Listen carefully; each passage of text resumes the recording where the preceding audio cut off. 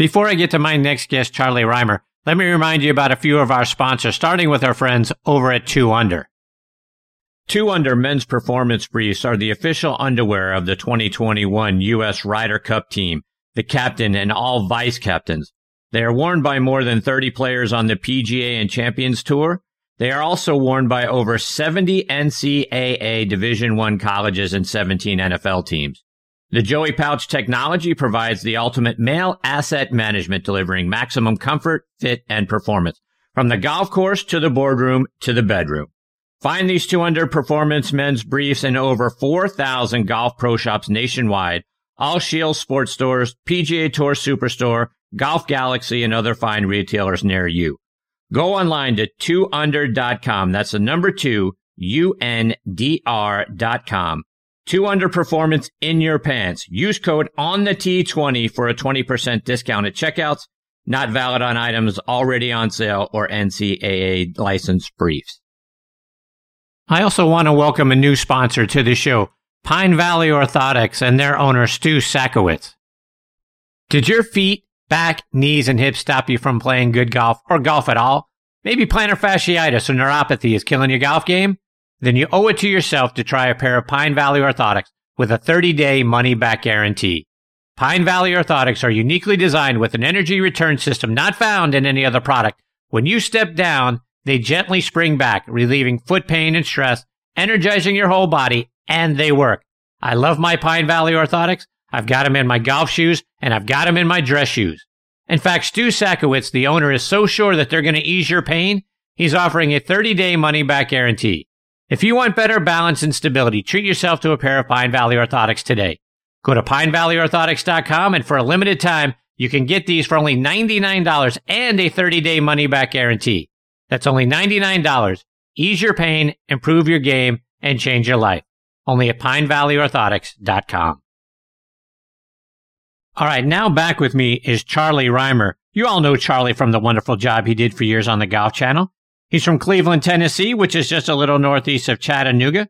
Charlie won the U.S. Junior Amateur Championship in 1985 at Brookfield Country Club in New York in a playoff over Gregory Lesher.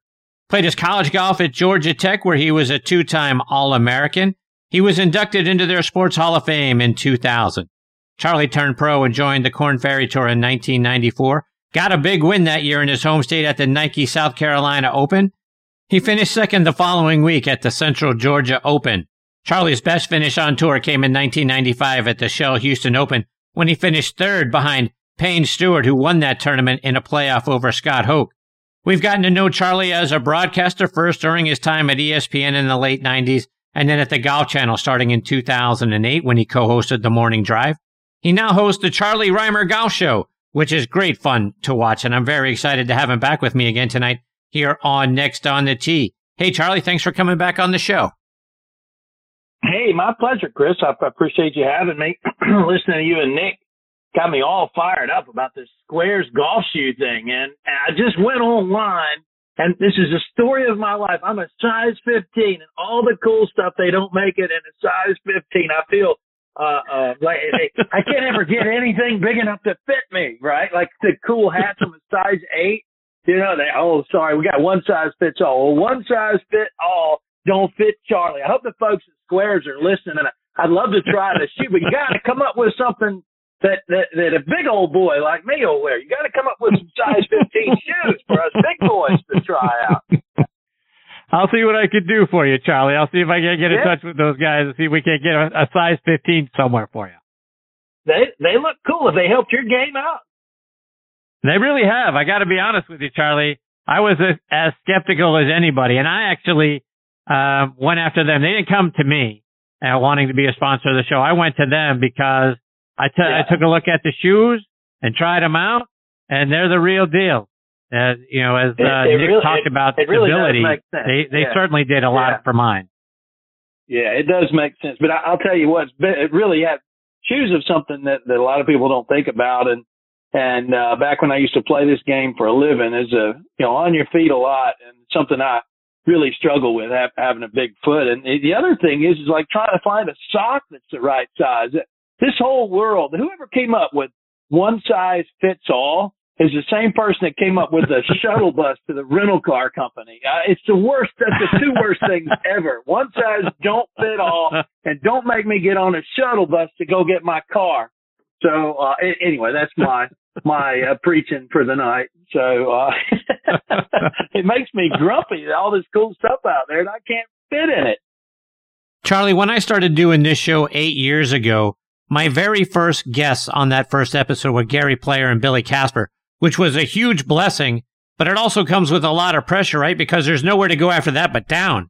I know you've done several shows, and I believe on the Charlie Rymer Golf Show, your very first guest last year was Jack Nicklaus. Tough to go anywhere from there. What was it like spending time with him? Well, Mr. Nicklaus, every time I have a chance to spend some time with him or interview him, it's always a special time. I've known him since I was about 17 years old, and he and my great uncle had a wonderful relationship. It was a business relationship. They were also friends as well, and Mr. Nicklaus helped me decide where I was going to go to school, and has helped me quite a few times in my career, and which he's also my hero. And I was there in '86 when he won his last major, the Masters, and I can tell you where I was standing, and every shot he hit, I picked him up at number 11, and it was just an amazing day. And I had just played golf with him a few months before that, so it's always special when you get a chance to spend some time with him. But we were in the middle of the pandemic, and I wanted to get some programming, so I reached out to Scott Tolley, who does most of Mr. Nicklaus's PR and other things for him, and he's like, well, he's really busy, and I said, well, just ask him. So Scott asked Mr. Nicklaus, and he goes, yeah, I'll do something for Charlie. And I told Scott, I said, see, I told you he'd let me, he'd come on and do an interview for me. And so I just really had a couple of questions. I wanted him to tell the story of that Sunday in 1986 at Augusta, which I think is the greatest day in golf, and certainly is for me, somebody my age. So it was really, really super neat. And we released it digitally, and it really was a lot of fun. And the show has grown quite a bit from there. And we're now on CBS Sports Network on Monday nights. And so been fortunate to have a lot of really cool guests on the Charlie Rymer Golf Show. And we've got 16 episodes in season 1. 8 of them have already run, and they've been doing some reruns. And our next batch of shows starts August 30th. That's Monday night. We're always on Monday night. We've been airing at 8 p.m. on CBS Sports, and now they moved us to 8 p.m. And you mentioned Gary Player. Gary Player came through Myrtle Beach, and we tape all of our shows here in the Myrtle Beach area. And I've been ambassador for golf here in Myrtle Beach for several years now, and that's been an amazing experience. But getting to tape the shows here really make it special for me. And this show on August 30th is my favorite. I actually spent 3 days with Gary Player, and he's 85 years old. I'm 53 years old, and he absolutely wore me out. He just got so much energy, and he's so positive, and it's just, he loves talking to people. And I'm like, Mr. Player, we got to get over here to do this. He's like, oh, we'll get over there in a minute. I'm gonna let you. He'll jump out and give a golf lesson, and it really was super neat. And I can't wait for folks to see that show again on August 30th on CBS Sports Network, the Charlie Rymer Show, and got Mr. Player talking about some interesting things, talking a lot of birdies and a lot of bogeys. So it was a good interview. I think folks are going to enjoy it. We've got a lot of great interviews coming up in the second half of our season. Spent some time with Joe Namath. I'd never met Joe Namath. What an unbelievable interview he is. And Jerry Rice as well. Sir Nick Faldo got him teared up a little bit. I can't wait for folks to see that. So really excited about the show. It's been a lot of fun. That's a good tease, isn't it, Chris? So, yes, it is. But, so show's a little bit different. They let me sort of do it my way, which was scary. And when we started taping, I'm like, holy cow, they let me do it this way. So it's sort of like, you make a big pot of chili for 20 people coming over the house and you love it. And then you get to worried when everybody's coming over. Did I make it a little spicy? Is it not spicy enough? I don't know. So it's hard to get feedback on exactly what people think, but nobody yells at me very much about it. So I take that as a good thing. So Charlie, Jack Nicklaus is, between he and Mr. Player are my idols. And the 86 Masters to me is the end for the greatest golf tournament ever. I'm sitting here with my Jack Nicklaus t-shirt on and my Gary Player hat on. So there you go. You being on the ground, that's got to be the greatest thing ever. I mean, what was it like? You picked him up at 11. We know he makes the birdie at 11, the bogey at 12, sort of the groan. But as he said to you, and he said forever, that might have been the best thing that happened to him. What was it like being on the ground as that unfolded?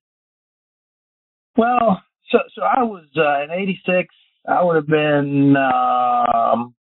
just turned 18, and I'd been going to the Masters since I was about 6 or 7, and because I grew up actually in South Carolina, just about 2.5, 3 hours away from Augusta, up near Charlotte, a little town called Fort Mill, South Carolina. It used to be a little town. Now it's grown considerably.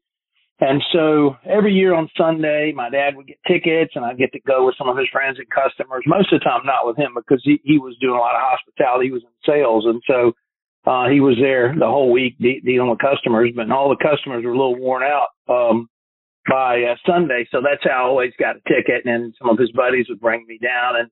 And so it always been a special place to me. And I was a kid that grew up at a little golf course called Tega Cay, and then later another golf course called Fort Mill, both in South Carolina. I was a kid that, worked in the bag room for $1 an hour and would fill in on Saturday morning when somebody wouldn't show up. And then later on got to be a little bit better player, and we'd have some gambling matches and people would come out and watch a little bit, which was always fun. In fact, the first time I broke 70, I shot 68. Playing a little gambling match. My dad and I were partners, and we were playing a man who was legally blind and a local bookie who only had 8.5 fingers.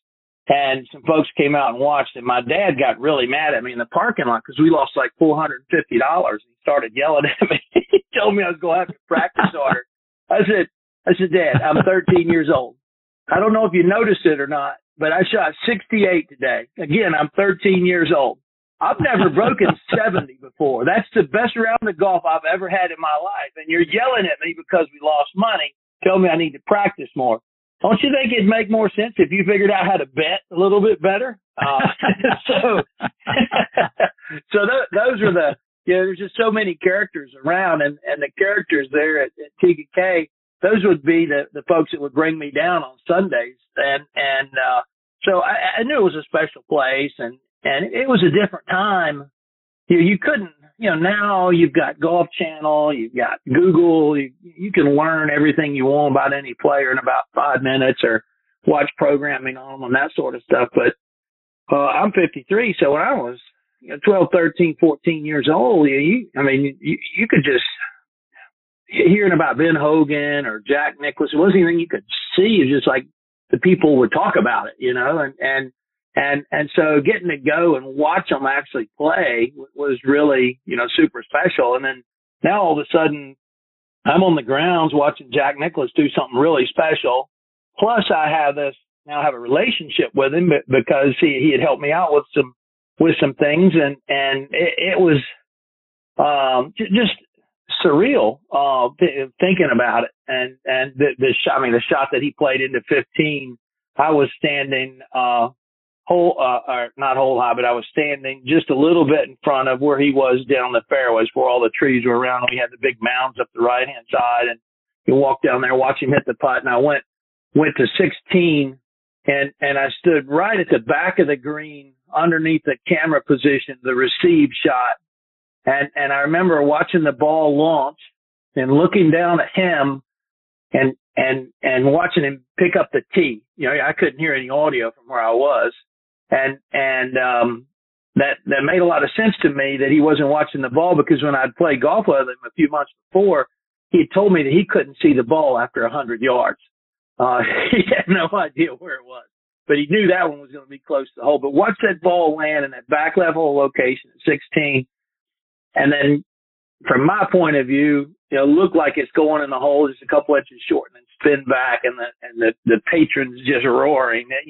At that age, that was the, I've just turned 18. I'm not even a freshman in college yet. And to be there and feel that, I mean, see it and hear it one thing, but feel it is something completely different. And that's just a day and in particular, a moment that I'll never forget. And I just feel blessed that I was able to be there. Charlie, you mentioned all the interviews that you've had an opportunity to do, and I'm sure you've done thousands of them. But one of the ones that I just watched a couple of days ago that I really enjoyed is a guy that you worked with and played golf with and has been a guest on this show as well, and that's Damon Hack. Classy and as good a person as you'll ever meet. Talk about your time with Damon. Oh, I hope he doesn't hear this, but I just love Damon. He's and I don't mean this. I mean, he's a sweetheart. But I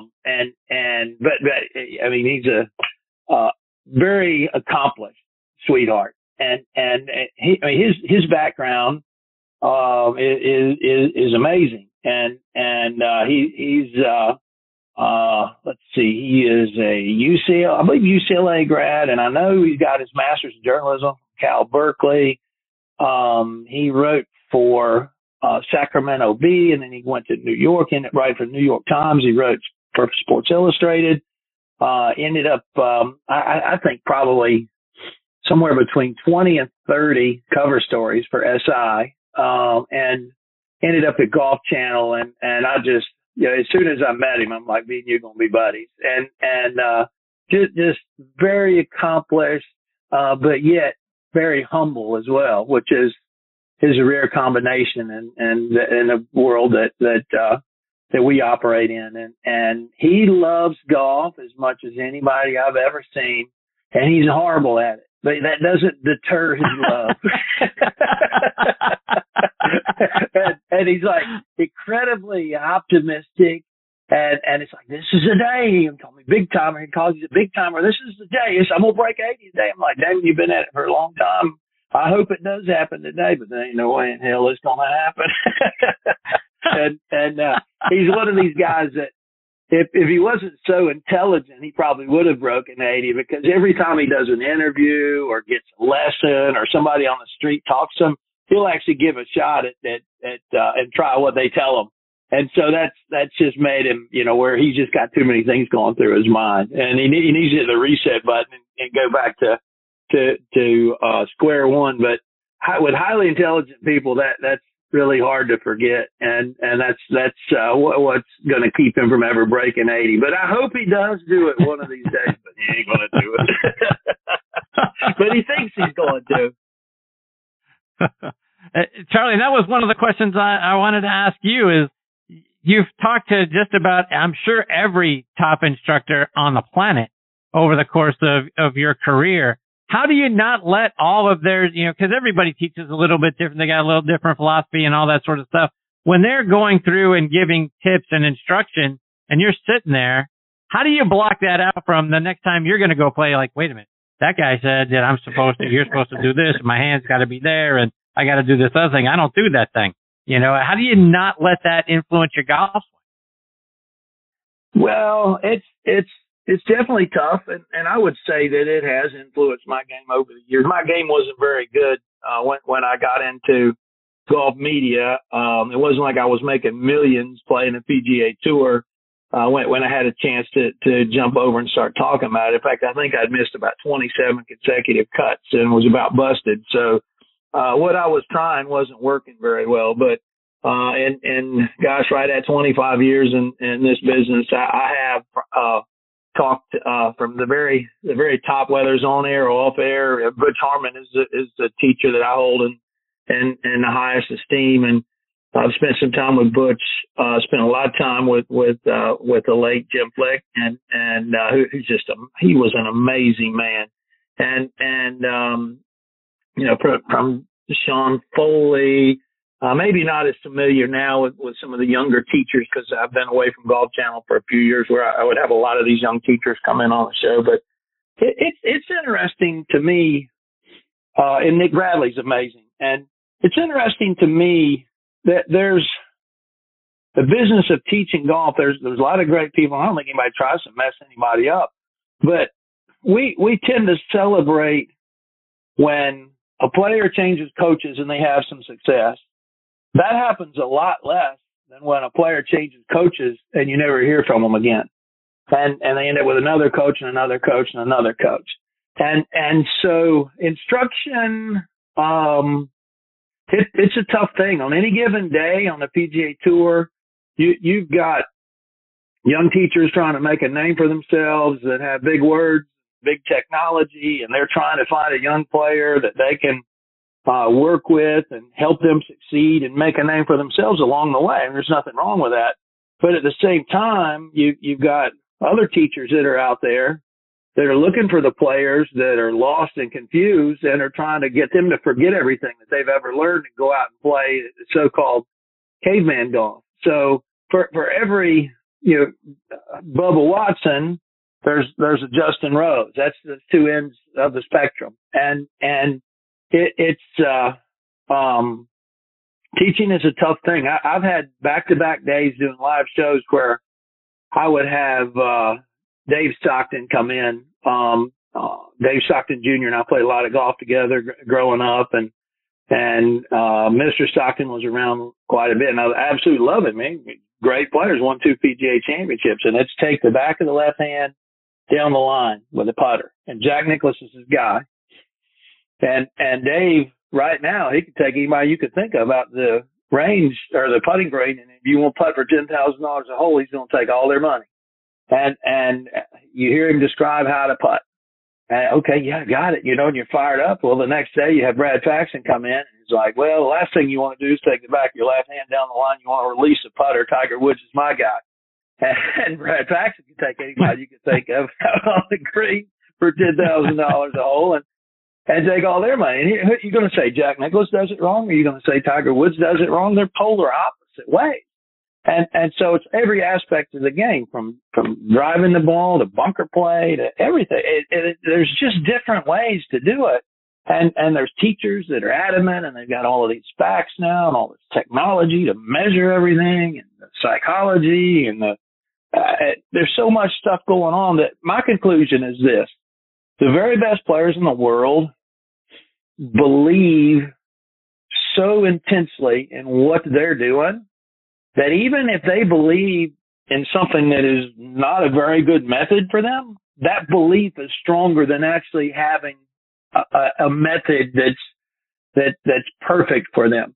And that's what I find that great players have in common, is this irrational belief in themselves. And as long as they don't let anybody in, they're good to go. The problems start when they start allowing players and caddies and coaches and all these other folks to come in and break that sort of that trance that they're in. And it's just a crazy thing. I mean, how many times have you seen someone come out, and I'm not picking on him because I think he's wonderful, but Luke Donald, not a very long hitter, worked his way to number one in the world, got to number one, rather than continuing to work the formula that got him to number one in the world, kept pushing, trying to correct some things that he thought were flaws. In his case, was trying to pick up some distance. And I haven't looked lately, but I bet Luke Donald's not in the top 150 in the world. And if he just continued doing what he was doing and not let anybody in, or not really going out and sought more information, he might not still be number one in the world, but he wouldn't be where he is now. And so it's just it's a tricky, finicky, weird thing golf is. And as soon as your mind gets a little bit off track, it's hard to get it back where it was. It's like if you ever had a brand new car that you love and you got a kid and you let them have a bunch of ketchup in the back seat on their French fries and they spill it all over the upholstery, that car is never going to smell the same again. And a lot of times golfers, when they let teachers or coaches or caddies inside, their brain is never going to function the way it did again. It's permanently stained. And it's just interesting for me to observe that. But that's my conclusion. Believe in what you're doing. That belief is more important than whether it's actually factually correct or not. Did Tiger fall victim to that same thing? You know, if he hadn't tried to been tinkering around, I mean, my goodness, you can't win the U.S. Open by many more strokes. But then, you know, you start tinkering around, and the next thing you know. And you know what, Chris? That's a great question. But some players, I'm not going to give his name, but I had a player and a coach come in to do a show, and I asked him, you know, how do you hit a cut? And he's like, I don't know. Ask my coach. Well, I can tell you for a fact that Tiger Woods, whether he was working with Butch or whether he was working Hank or whether he was working with Chris Como or this latest run where he didn't work with anybody, he might have got some eyeballs on what he's doing, but he never turned over the keys. he was the one making all of the calls. And so it's almost like for him, a teacher was a tool. But he never gave up the idea that it was still all about him all the time. And sometimes when these players, they turn themselves over to a coach or a coaching team, that's for me, that's very cringeworthy. I was recently up speaking at, the Western Golf Association women's amateur, at a great club in Chicago, Park Ridge, and a lot of great players there. They're going to have good college careers, and I'm sure quite a few of them are going to get to the LPGA. And my message to those players, and really anytime I speak to younger players, is take ownership of your game. It's your damn game. It's not anybody else's game. You got to take ownership of it. And it just, maybe it dates me a little bit, but I've never seen a teacher hit a shot. I've never seen a caddy hit a shot. The player's the one that's hitting the shot, and they can get information from other places, but they're the ones that are executing the shot. And it's a team to some extent, but not to an extent that I think a lot of members of the media would want people to know. Charlie, you've interviewed not just the greatest players in the game of golf, but other athletes as well. And you've had them out on golf courses and you played and chatted with them. Who's the most intense person that you've ever sat down and chatted with? Ooh, the most intense. I had a really bad interview with Kevin Costner one time, and I think maybe I caught him on a bad day. He was pretty intense. Bill Murray hasn't been with me, but Bill Murray can be a tough interview. He can be, definitely super intense, but, I most of the time, if given a chance when I'm interviewing somebody, I will do, it's a little more difficult when it's a live interview, but I want people in a relaxed sort of place. And so in a pre-interview, I'll mess with them a little bit and just to sort of get them to smile a little bit and because I want them to enjoy the interview. I'm not trying to do anything that's going to change the world. And I think by and large, when you're interviewing somebody, especially if I'm interviewing them, it's going to be a little bit on the lighter side. I mean, if I have to, I can get into, the tougher subjects, but that's not really my default, my go-to. I want their expertise. I want their personality to come through. And I've found that if it's in a relaxed state, they'll do it. I'll give you an example. One year, it had probably been, I don't know, 99, 2000. Jack Nicklaus was playing his tournament at the Memorial in Muirfield, and he had a really nice round on Friday, and he made the cut. It's probably the last time he made the cut. I was doing some work for USA Network, and I went to interview him live. It was late in the day. And, he's my hero, but he's not very tall, especially when he's standing next to me. And he can be pretty intense. And something had him riled up, and I was trying to calm him down a little bit. So we were on a little bit of a slope. I intentionally stood above him.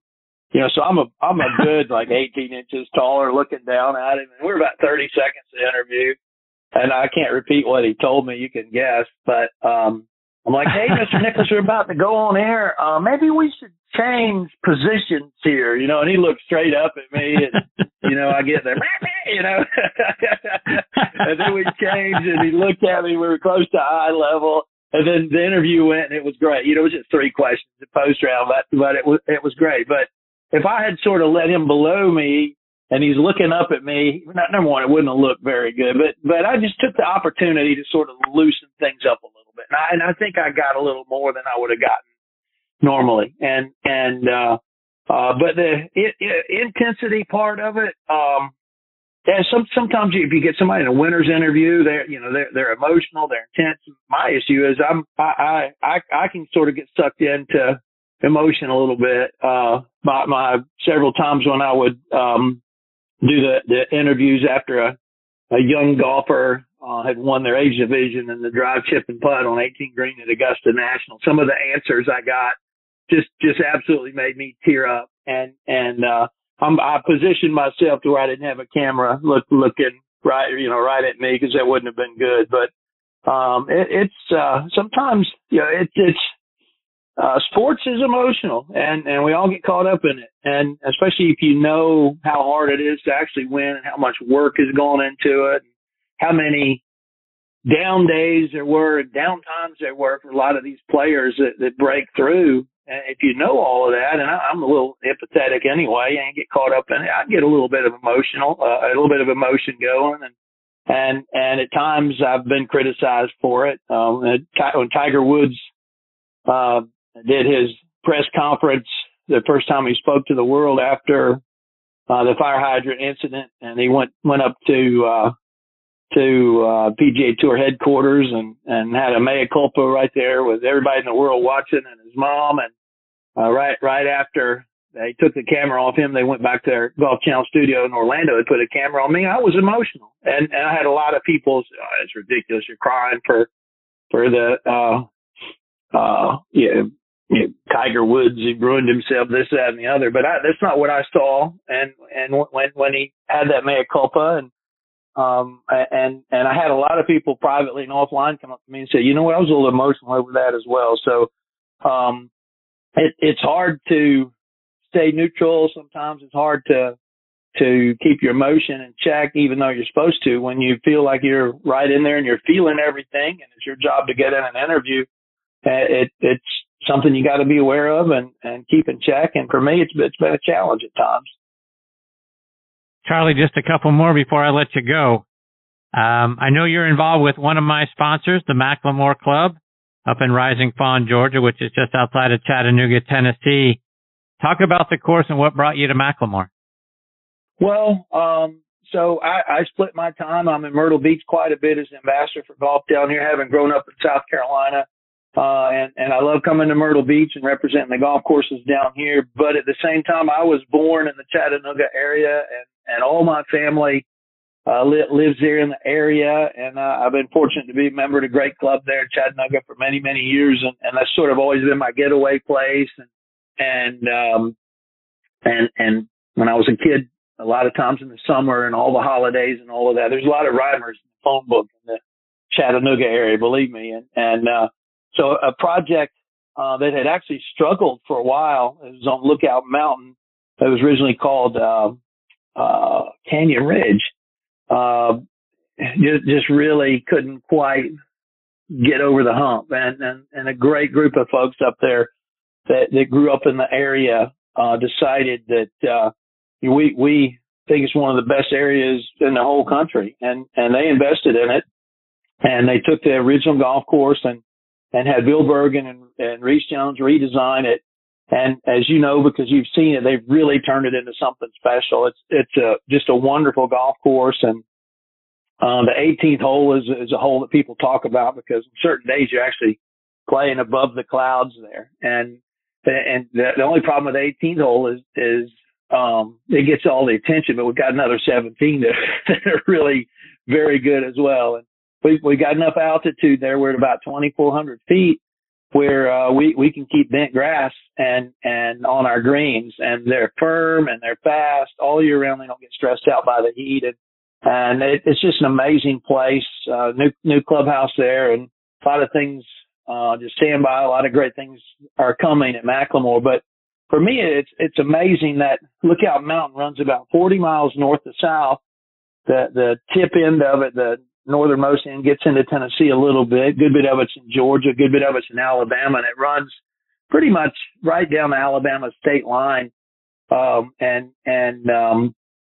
So it's parts of it are Georgia, parts of it are Tennessee, and parts of it are Alabama. And I've driven by that mountain literally thousands of times, and had no idea that it was that beautiful up on top, away from Rock City and all of the things that people go there for tourist reasons. And it just feels like the last great place in the Southeast. It's undiscovered, and being 2 hours from Birmingham, 2 hours from Nashville, and a little less actually than 2 hours from Atlanta. And it's like, are you kidding? This has been here all this time, and I've been by it, and I didn't even know that it was here. And so every time I go up and spend time on the property or the surrounding areas, I find something else to fall in love with, from the hiking and the biking and the trails and the waterfalls, and just sitting on some of these old ancient rock that we have, not even rocks, I call boulders. It's just an amazing place, and it's right in the middle of everything. And folks are going to discover more and more about it as we move along. But it's really neat right now. But again, there's some great things that are going to be happening in McLemore up on Lookout Mountain real soon. And we can't wait to help people discover McLemore, get up there and spend a little time up there, because just like me, I think people are going to fall in love with it. And Charlie, as you mentioned, you're an ambassador for Play Golf Myrtle Beach. Talk about some of the courses that should be on our bucket list for those of us here in the Southeast that know that it's there, and we know there's a lot of golf courses there. What are some that we really got to go play? Well, when you come to Myrtle Beach, what I tell people, you go to playgolfmyrtlebeach.com, and that's really helpful because we have so many golf courses. We're basically from Georgetown, South Carolina, up to maybe about 10 miles into North Carolina. There's a whole bunch of communities in that 70-mile run. I sort of refer to the whole area as Myrtle Beach. Some of the locals like me get a little upset. Well, we're Myrtle's Inlet, or we're North Myrtle Beach, or we're Surfside Beach. Well, if you're not from around here, it's all Myrtle Beach. And there's basically 78 golf courses in that 70-mile run. And the real key is, if you're coming over to play, you need to pick the golf courses that are close to where you're staying. And so if you're gonna stay down south, you need to play down south. So, in that area, you'd want to look at True Blue and Caledonia and Pawleys and TPC Myrtle Beach. If you're going more towards the middle, you'd look, you would look, Dunes Club is sort of it's not our granddaddy. Pine Lakes is our granddaddy, but Dunes Club is one that's our most pedigreed golf course in the area. And if you, Grand Dunes also is more in the middle. And then if you're heading up north, you'd want to look at Barefoot Resort, which is an amazing place with 72 holes, and Tidewater's also beautiful. But we also got a lot of little hidden gems in there that you have to just sort of look at. But if you're booking to play the golf courses down south and you're staying up north, you're going to have an hour commute. And that's what I don't want people to do. I want to make sure people have a great experience. So make sure you understand the geography a little bit and where the golf courses are, and try and stay near where you play. And if you do that, you're guaranteed to have a great vacation. We've got wonderful places to eat, got a lot of live music, and so much going on. But please, if you're coming, do some planning ahead of time. We've got a lot of folks out playing golf right now, which is wonderful for the game. But don't try to book for next weekend. If you're trying to book for next weekend right now, you're a little late. In fact, if you want to come in the spring of 2022, you better go ahead and get online right now, because if you wait much longer, it's going to be really hard to get the accommodations that you want and the golf courses that you want. And we just got so many folks coming here to play golf, and golf courses are in great shape. We're getting a ton of play, and the golf courses are reinvesting some money and the golf courses are making them even nicer. And so it's a great time to come to Myrtle Beach right now. Charlie, how can our listeners stay up to date with you and check out your show and then follow you, whether it's online or it's on social media? Well, I appreciate the question. You can always go over to playgolfmyrtlebeach.com. There's a lot of links to what I'm doing and what's going on at Myrtle Beach. We also have a lot of information over at charlierymer.com as well.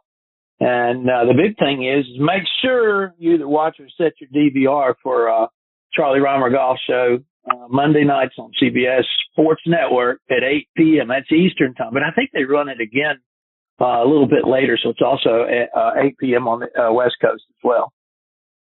Well, Charlie, thank you so much for taking time out of your busy schedule to come back and be a part of the show. It's always a hoot having you here. You always make this segment so much fun. I can't thank you enough for doing it. I appreciate it, Chris. Make sure you talk to the folks over there at Squares and get them to make some size 15 shoes. I want to try them. I'll work on that for you. I promise you, my friend. Stay safe. All the best to you and your family. Look forward to catching up soon. Appreciate you having me. Thank you. Take care. See you, Charlie. That's the great Charlie Rymer. And again, folks, his show, the Charlie Rymer Golf Show, is probably the most fun golf show that you'll ever watch. Charlie, like he said it during the course of the conversation, he makes the interview just so sort of informal and fun. He's got great guests. So every time you watch it, you're going to smile, you're going to laugh, you're going to learn a little something about the guest, learn a little something about golf. He just does such an outstanding job. I can't thank him enough for coming back and be a part of the show. Hopefully we're privileged enough to get him back again soon. Okay, before I close up shop tonight, I want to remind you again, like we talked about earlier in the show with Allison Fillmore, tickets are on sale right now for the Tour Championship at Eastlake here in Atlanta. The tournament will be held September 2nd through the 5th. Eastlake, folks, is one of the most prestigious and beautiful golf courses in the country. If you've never been to the tournament, you're going to be wowed by the course, the amenities, and how well you're treated there. Go online to tourchampionship.com and get your tickets to watch the top 30 players on tour this season decide who will be the FedEx Cup champion and who walks away with a $15 million first place check. All right, folks, it is time for me to put a bow on this episode of Next on the Tee. My sincere thanks again go out to Tom Patry, Allison Fillmore, Nick Bradley, and Charlie Rymer for making the show so much fun tonight. Please check out our website, nextonthetee.net, to keep up to date with what our guest schedule looks like. And scheduled to join me next week are former PGA Tour player Tim Simpson will be back on the show. Tim is always fantastic. As is PGA Tour caddy and another great friend of the show, Kip Henley. Paul Stankowski's brother Tom will be making his Next on the Tee debut. Tom is a great player as well. Really looking forward to having him as part of the show. And then we're going to round it out with Hall of Famer Dennis Walters. And folks, if you're not familiar with Dennis Walters' story, please go look it up online. It's a really inspirational one. Really looking forward to having him as part of this show. So it's going to be a good one. I hope you'll come back and be a part of it with us. Folks, you can stream this show as a podcast on a number of great sites and apps like Apple Podcast, Google Podcast, Amazon Music, Spotify, Pandora, iHeartRadio, Stitcher, Audioboom, Player.fm, Podcast.co. If you've got a favorite podcasting app, I'm sure we're on it. Folks, thank you again for choosing to listen to this show tonight. I can't tell you how much it means that you have Next on the Tee as a part of your golfing content. Until next week, hit 'em straight, my friends.